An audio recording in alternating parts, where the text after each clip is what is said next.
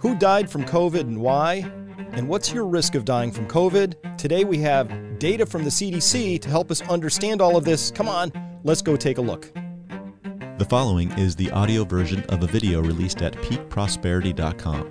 Visit peakprosperity.com to watch the video and to find other insightful content such as articles, discussion forums, and exclusive subscriber-only content.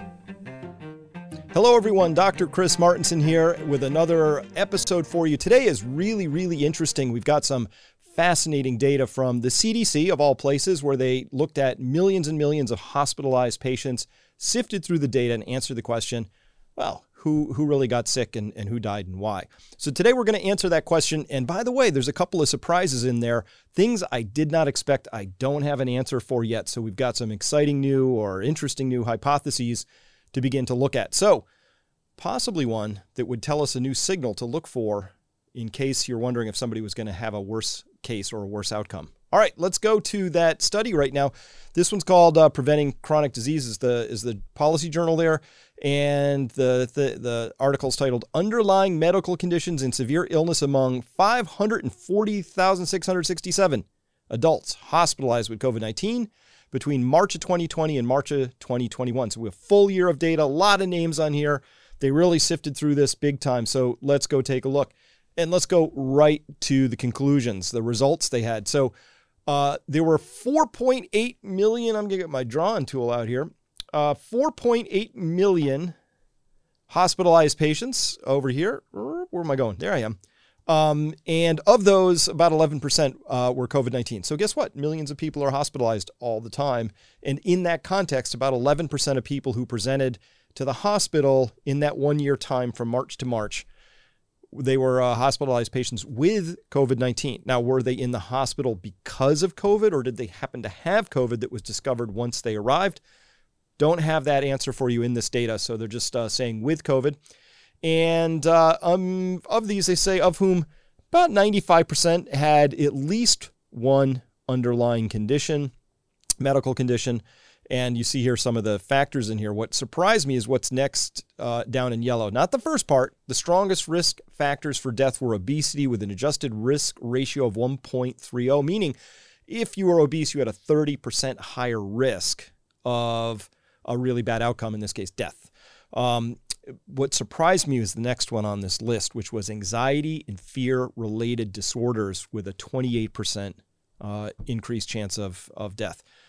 That I wasn't expecting to see show up on here at all. Certainly not on in number 2 on the list. Not surprising is number 3 with diabetes with an adjusted risk ratio of 1.26 there. And as well, however, those were just individual when they were able to pull out individual conditions. But what happened if you were obese and you had fear-related disorders and you had diabetes, things like that? It turned out that with patients who had at least one condition, they had a 53% chance higher of dying than patients without any underlying conditions. 53%. But there are patients who showed up with more than 10 conditions. And we'll get to what those are in just a second. And they had a 3.82, which is a 382% higher chance. I think if that's how you would look at that. A 3.82 times higher chance of dying if you had 10 or more conditions, which makes sense. I mean, 10 conditions, what would those be? Be things like this. These are the conditions they looked at. 272,591 patients showed up with essential hypertension. That's elevated blood pressure. There were a lot of people showing up with disorders of lipid metabolism. There's obesity, diabetes with complication. I'll tell you what that is in just a second. Coronary atherosclerosis, other heart disease, esophageal disorders. I'm surprised. I didn't know there were that many people with those, but apparently there are. Chronic kidney disease. Look at that showing up right here. Anxiety and fear-related disorders. 98,846 out of that original pool that they were talking about. Thyroid disorders, depressive disorders, an implant device or a graft-related encounter that showed up on their list is something to look for. Sleep-wake disorders, neurocognitive disorders, osteoarthritis, aplastic anemia, diabetes without complication. Get to that and what that means in a second. And asthma. So these were all the underlying medical conditions that really showed up. What surprised me was not just the anxiety and fear-related disorders showing up as a high risk factor for death, but that some of these showed up as not being actually relevant at all, that there was no additional risk. So let's go to that. But first, I want to make sure we have a really clear understanding of what some of these conditions are. You're going to see some of these terms appear. One of them, aplastic anemia. Anemia, of course, relating to the blood. And it's a condition that occurs when your body stops producing enough new blood cells, aplastic anemia. And the condition leaves you fatigued, more prone to infections, maybe uncontrolled bleeding. It's a rare and serious condition. Aplastic anemia can develop at any age. So guess what? If you have that as a comorbidity, not a good thing. And it makes sense, right? Because we know that COVID is fundamentally a disorder of the blood in many respects. It causes clotting. And of course, you need a well-functioning immune system, which in large measure is operating through your blood system to help fight things off. So not surprised for that, but I just wanted you to know what aplastic anemia meant when we see it. Diabetes with complications includes any of these other things. Like you might have diabetes and a complicating factor could be cardiovascular disease or nerve damage, that neuropathy, the tingling, the numbness. You might have kidney damage, that nephropathy, eye damage, the retinopathy, foot damage, skin conditions, hearing impairment, Alzheimer's disease. Those would be, if you had that diabetes with one or more of those things, you have a complicated course of diabetes. It's, as compared to uncomplicated diabetes. Anxiety and fear disorders are things like general anxiety disorder, OCD, panic disorder, PTSD, social phobia, all things sort of related to an anxiety condition and or other neurocognitive sort of maladaptions that are listed here and some other ones. And then you'll also see this term bronchiectasis here, a long-term condition where the airways of the lungs become abnormally widened, leading to a buildup of excess mucus that can make the lungs more vulnerable to infection. So it's a thing that was correlated because, as we find out here, let me come down.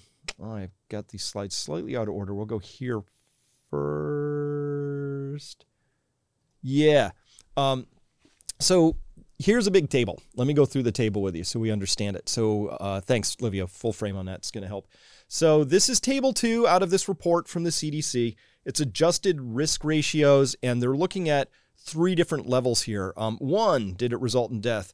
2, this is invasive mechanical ventilation. That's called going on the ventilator. And or ICU admission. And of course, this is sort of going from worst to, bad to least bad. ICU admission being the least bad out of these 3 outcomes here, because you can go to the ICU and not get put on a ventilator.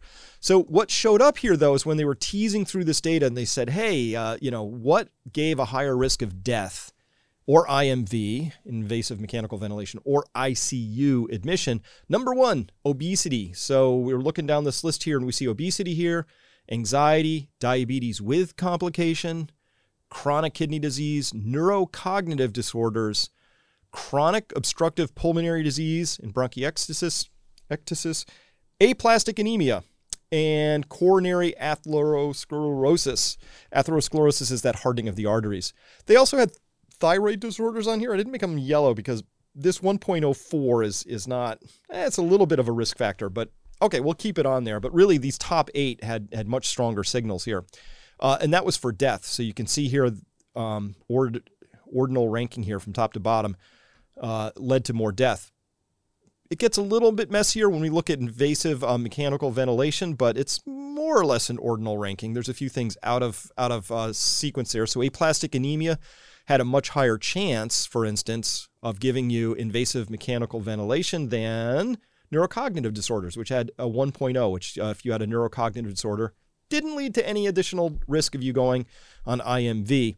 And same thing over here for ICU admission. We can see what the chances are here. But by the way, these are much lower numbers. Notice this is 1.16 as compared to 1.30, 1.14 compared to 1.28. So there was less of an association with whether or not you went to the ICU. All right, so these are the worst comorbidities. What was surprising about this to me, though, was this table, which is showing that these are a bunch of comorbidities here that had a lower risk or a non-significant difference in the risk of death or IMV or ICU admission. And so just look at this. This really surprised me. I did not expect this. So over here, we're looking at diabetes without complication. Again, we drew that distinction.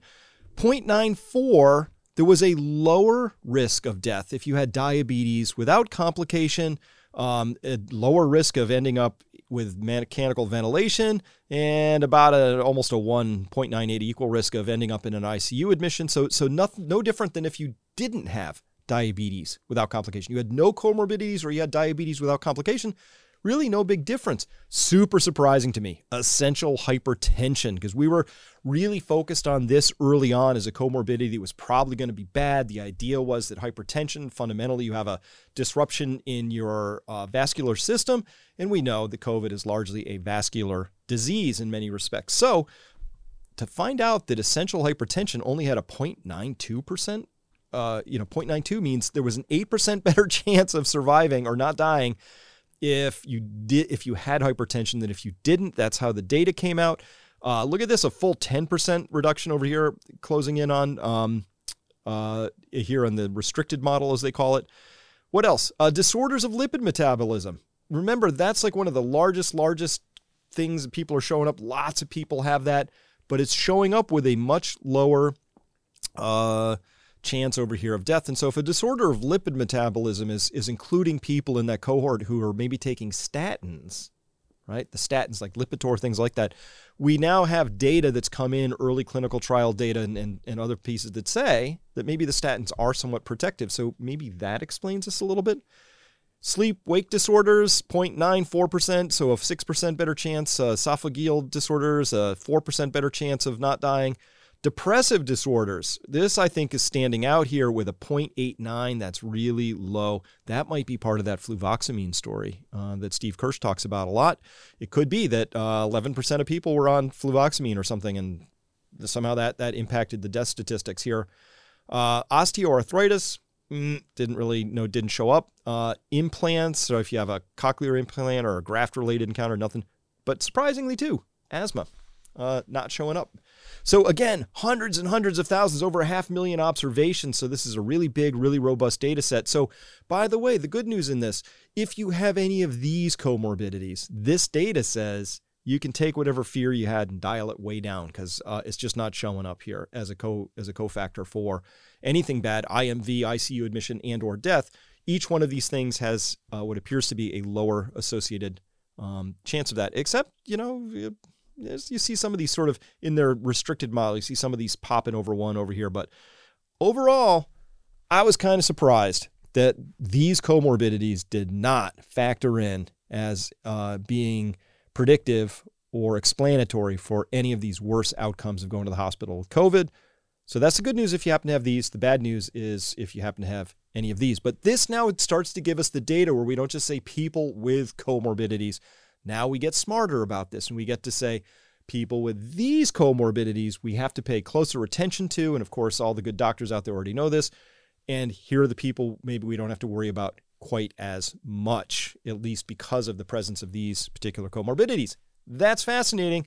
That's how we learn. That's how we keep rolling. I just want to talk about this, though, which really, I didn't understand this at all. Anxiety and fear. So here was their explanation of it. They're grasping at straws too, but it's kind of interesting. They say anxiety and fear-related disorders were a prevalent condition in our sample.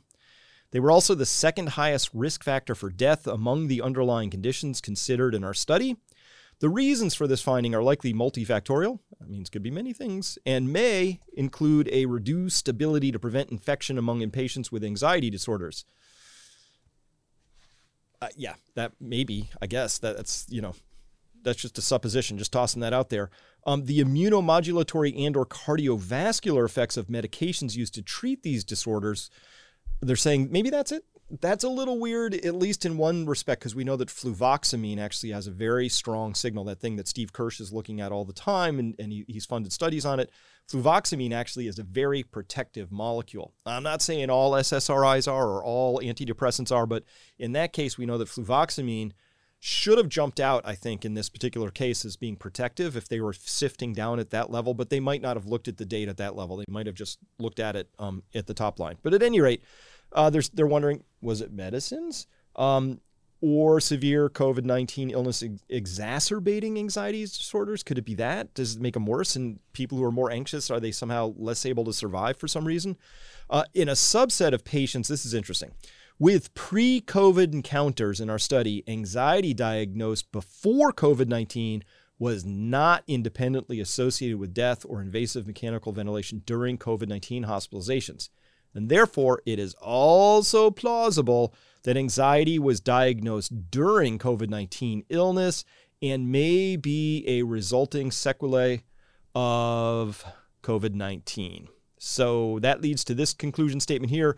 Thus, it's possible for the doctors listening or for anybody who's got a loved one with COVID, it's possible that a really bad sign that you're going to have a lousy COVID-19 experience or outcome would be behavioral or cognitive changes. So again, cause or effect. It might not be that the anxiety, fear disorders are the thing that creates the condition that causes COVID-19 to be bad. It might be the other way around. It might be that COVID-19 causes cognitive changes, which is that then would say once you have cognitive changes, this is probably not a good sign for the overall prognosis of that particular case. And that makes sense because we know about the brain fog. So we know COVID is hitting the brain. We know about the extreme tiredness. We know about certain other cognitive changes that are happening.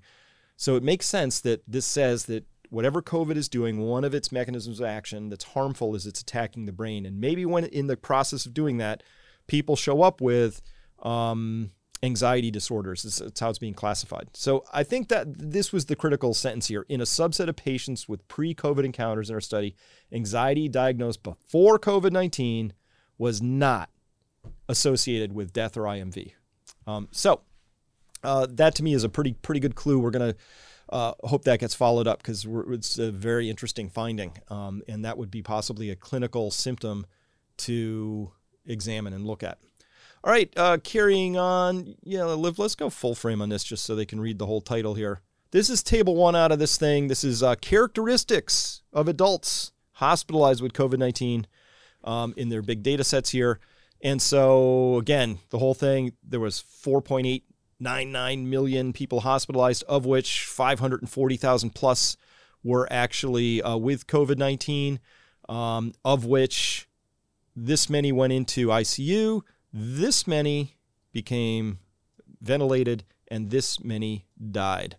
And so if you look at this, here's the number one thing that jumped out at me hugely. Number of underlying conditions, 0. How many people died out of everybody in the country? So this would be healthy people of any age. So you could be 80 and you're showing up with no comorbidities. And guess what? 0.9% of people died who had 0 comorbidities. And by the way, again, we have some data issues here we're not totally clear on because this could be, the whole idea of dying within 28 days of a positive test meant that you were classified as a COVID death. So we don't know how many of those 740 people who died with 0 comorbidities. What really we need more data. We need to, each one of those would have to be looked at, and we'd have to ask, like, if any of those 740 had 3 bullets in the chest or had just fallen off their motorcycle, I would not want them included in this table as having died of COVID. But anyway, that's another issue for another day. Now, as we go down, we find out that if you had just one comorbidity, well, now you had a 2.6% chance of showing up if you had presented to the hospital, a 2.6% chance of having that progress, had died, right? So, that's 2.6% out of everybody who died. You didn't have a 2.6% chance of dying. But if you were among the dead, only 2.6% of them had one morbidity. 2 to 5 morbidities. Now we're up to 32%. If you had 2 to 5 of those comorbidities, here they're not telling us if they were one of the deadly 8 that we talked about or if it was one of the other ones. And so I'm unclear how to parse all of this at this point. But so I'm going to guess this is 2 to 5 out of that big list. I'm going to bet if they went down further and said, and maybe they did and I just missed that table, but if you went down further and said, hey, we're only going to look at people who had multiples of these bad comorbidities, right? Again, that was people with diabetes with complication, anxiety disorders, If you looked at those people, I would bet you would see a different sort of a statistic because this is everybody. This is the whole data set right here. But look at this. If you had 6 to 10 comorbidities, you were 39% of the total deaths that were recorded. And there are people who are showing up with more than 10 comorbidities, and they are fully 25% of all the people who died. So if we just said how many people died who had 6 or more comorbidities, the answer is 39.1 plus 25.1, which gives us 44.2, 54.2, 64.2. Yeah, I finally got there. I triangulated in. 64, Chris, yes. Yes, thank you. 64. 64.2. So let's call this round up. Let's call that 2/3. 2/3 of everybody who died from COVID in this data sample had 6 or more comorbidities. I'm going to have to guess that we might, if we were going to use a label, we would say these are fundamentally unhealthy people, right? So that's interesting, and also interesting, really fascinating off this table, 58.9% of people who died were dudes. It was males. So vastly more males are dying than females, which is interesting because down in Brazil, they ran this study months ago that I saw COVID-19 Crusher on Twitter pulled up, and it's called, they were using a drug called proxalutamide, which inhibits the male testosterone pathway. And so it turns out that proxalutamide has a very, very strong protective effect in both men and women. So there's something here too, some other clues about how COVID is interacting with that pathway, which is, and I don't even pretend to know what the mechanism is. I'm just telling you, it's kind of interesting that more men died, and that when you use a male androgen blocking substance, more people survive. Make of that what you will, but this is a pretty astonishing thing. I remember we were talking, Olivia, it was way back, it was real early, probably 2 months into the whole thing in 2020, and the Chinese were reporting more men were dying, and we reported that, and then there was a lot of brouhaha, and people said you can't say that, and it's not appropriate, and then we had misleading statistics out of the CDC even saying that's not true. Turns out it is true. Looks like the data supporting that from that initial report from the first 2 months. Yep. But what was number one on this list? Number one, of course, obesity. So let's talk about obesity really quick. What do we mean by obesity? It's a well-defined term. Use this thing called the body mass index, the BMI.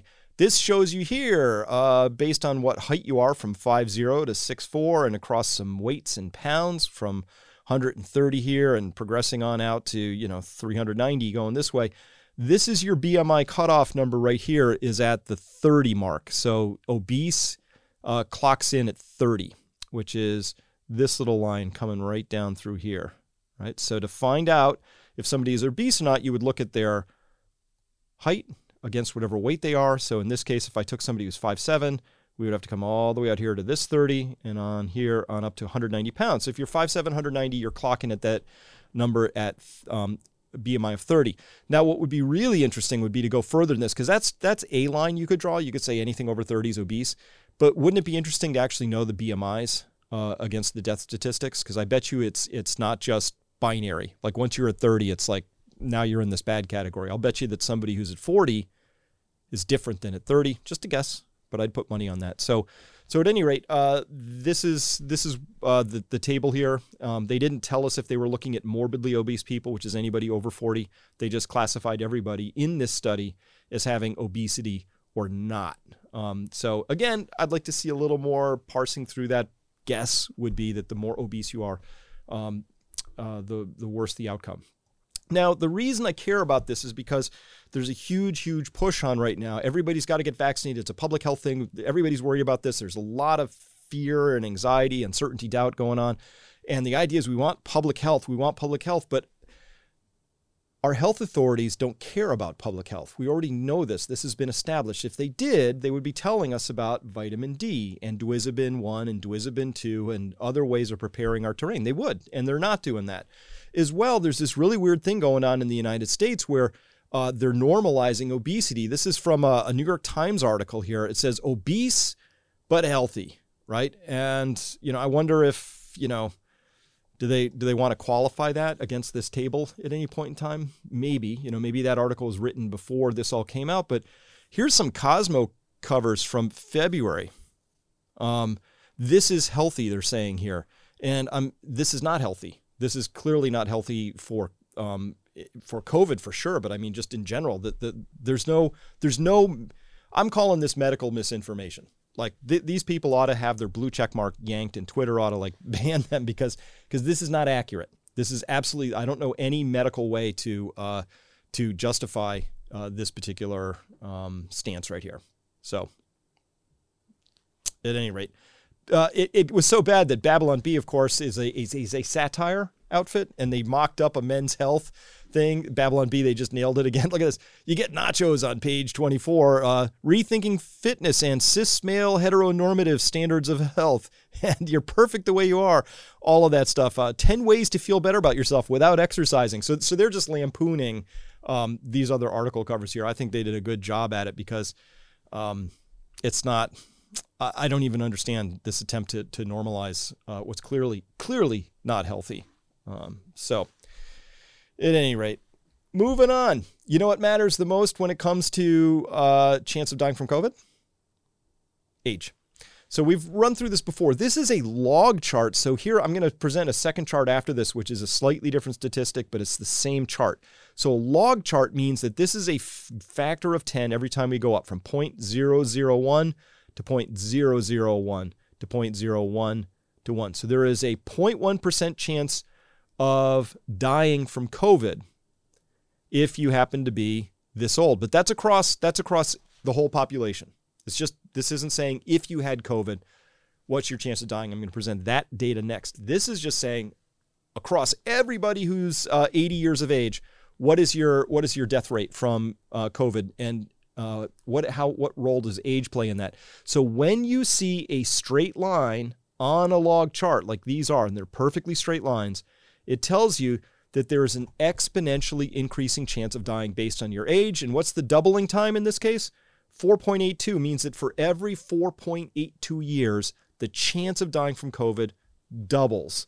And that was for the data that they took from up to April 20th. And then they took different data from May 4th to June 30th. And they found out that the doubling time was 5.48. So that line's a little bit flatter. It takes a little bit longer to get to a doubling time. But also notice that line is a lot lower. So there's a number of reasons that we might see a lower line. One, there could be actual natural immunity showing up in the population. There could be vaccine-related immunity. There could be the virus itself could be losing its viralness, right? Its actual lethality could be going down. There's a lot of things that could be impacting that, but it's kind of cool that they noted that the line, which was a lot higher in April, and that blue line dropped down a little bit later in this data series. All right, Livio, we'll go full screen on this one because I got to show this next chart. Don't want to cut it off. This is looking at COVID-19 case fatality rate by age. First thing that's of note, first thing that's really cool is guess what? Age all by itself. General mortality rate is also a straight linear line by age. So that's the first thing you need to understand, is that as we age, our chance of dying goes up and doubles according to an exponential function by something. And here it's saying, hey, every 7 years-ish, 6.84 years, your chance of dying in general from anything, from all causes, from whatever, from age, it actually doubles about every 7 years with age. And so that by the time you're out here and you're 85 years old, it's about, the generalized mortality rate is running around 10%, roughly speaking. This is on a yearly basis. So what's interesting is that, yes, COVID did shift this line up. It took it from here to here, so it bumped it up. We can clearly see the impact of COVID. It bumped that line up, so your chance of dying at any age was higher in the presence of COVID versus not. But again, the rates are really, really low. So if you are under the age of 40, your chance of dying here is about 0.2-ish or something, according to this data. And this is a case fatality rate. So these are people who are showing up, they're COVID positive. If they were doing this actually right, it would be COVID positive in the hospital. I hope that's what they did. I don't know if this study actually pulled it that way, because it's saying, guess what? If you're up here at 85 years of age, all the way out here, and you have a case of COVID, your chance of dying, at least according to when this data set was pulled, is hovering around somewhere close to 30%. Because this here's 10%, this next line is 20, this next one's 30. So that would be around a 30% chance of dying over the age of, let's call it 72, because this is pretty close. This is a 20% chance of dying back here. Yeah, So really unacceptable case fatality rates. Of course, we do not have case fatality rates nearly that high. This is an older data set.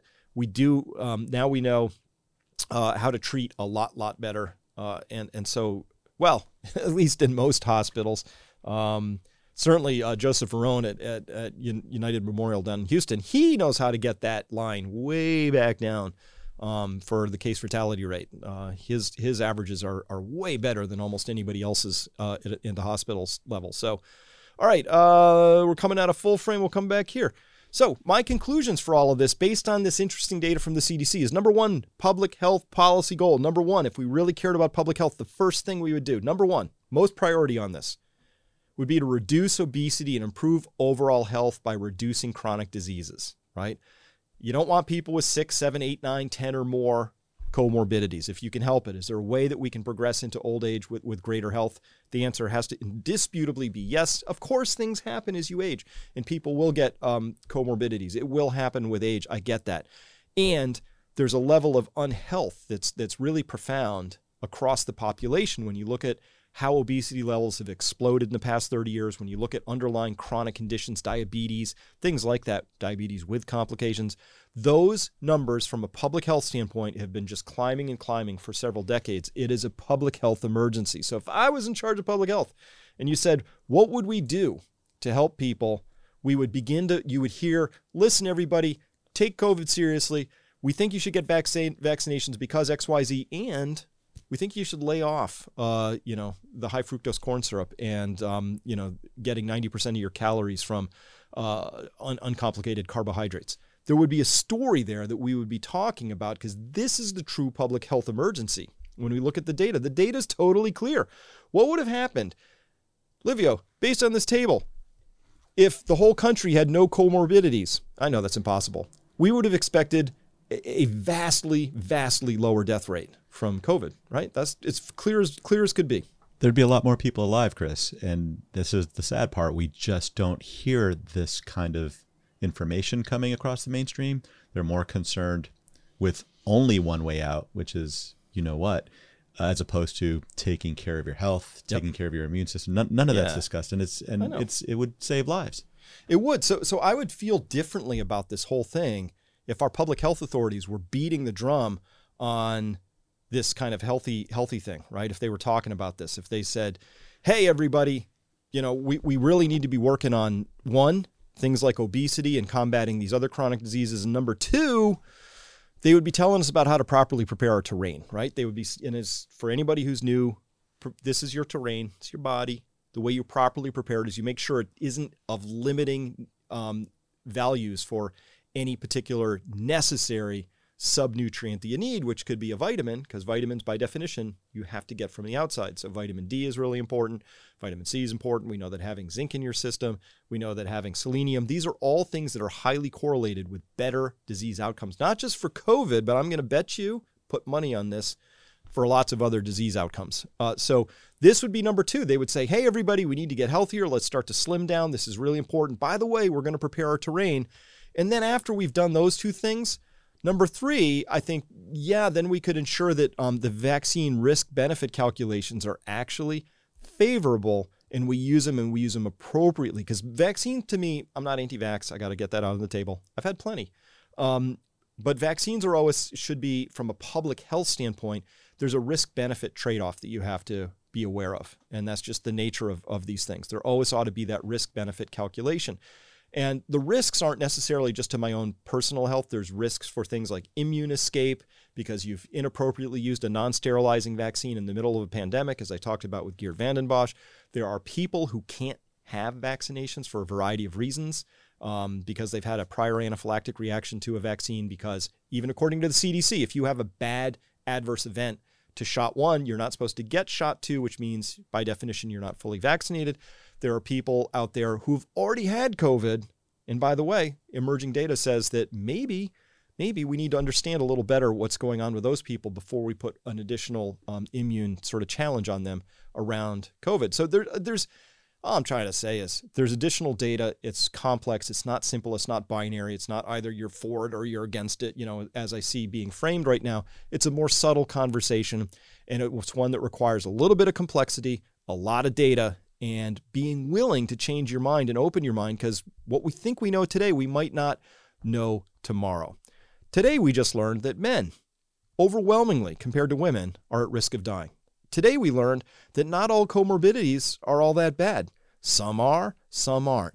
So this is the kind of learning that we have going on all the time. And so we should, as an intelligent, healthy society, we ought to be taking that learning and applying it and moving on with it. And that's not what I see happening these days. I'm seeing a religiosity, You're either for the Pope or the devil. It's like it's just become very black and white. And it's not a black and white issue. It's subtle, and it's very personal. And your list of comorbidities may be different from mine, which means we have different lives and different risk factors and different outcomes and a different approach. And those will all be true. So that's just what I want to advocate for here today, is that great data. We learned something from it, raised some questions, answered a few others. It's fantastic. I think I have a bead on why proxalutamide works now. I think I have a bead on what my personal risk factor is for getting a serious outcome from COVID. And again, risk factor, no guarantees. If my risk factor is low, I could still, flame out and die from this. Or I could have tons of risk factors, skate right through and not even have any issues. So it's just a risk factor. Now, of course, if you want to come and, there it is, Livio, out of the way again. You know what? I got to make sure I move this down, because it says, doesn't have to be this way. It doesn't. It really doesn't. We can use brains, logic, common sense. We can come together as a group of people and make our own decisions. We can, apparently parse through data and understand it faster, better than multi-billion-dollar agencies with tens of thousands of employees. It's just a mysterious thing. I want to thank you. Thank you for listening. If you liked this, of course, hit the like button. If you want to share this, please share this. That's how people find out about things like this. Share it with people who you know and love and trust, and share it with 5 people if you could. That's my ask today. As well, you might want to come by peakprosperity.com, because, and you could click this link right here, because I'm going to go into, in part 2 of this, and this has to be behind a paywall for obvious reasons. I'm going to be talking about things that really are I can't do it out here anymore. There's some really fascinating data that's actually come out now, and some hypotheses around the vaccines themselves. And I'm going to be answering questions for people who ask the question, listen, I've got to get one. Is there anything I can do or should do, given I'm going to get one? I'm going to talk about these sorts of things as best I possibly can, of course, as an educator and somebody who will point people to data so they can make their own informed decisions. That's how we roll. If the data changes, I'll change my mind. But until the data changes, we go with what we've got and we make the best guesses we can. So if you want to, please come on by Peak Prosperity. Love to see you there. And we're about to turn this recording off, and then I'll start recording part 2 for subscribers. See you next time.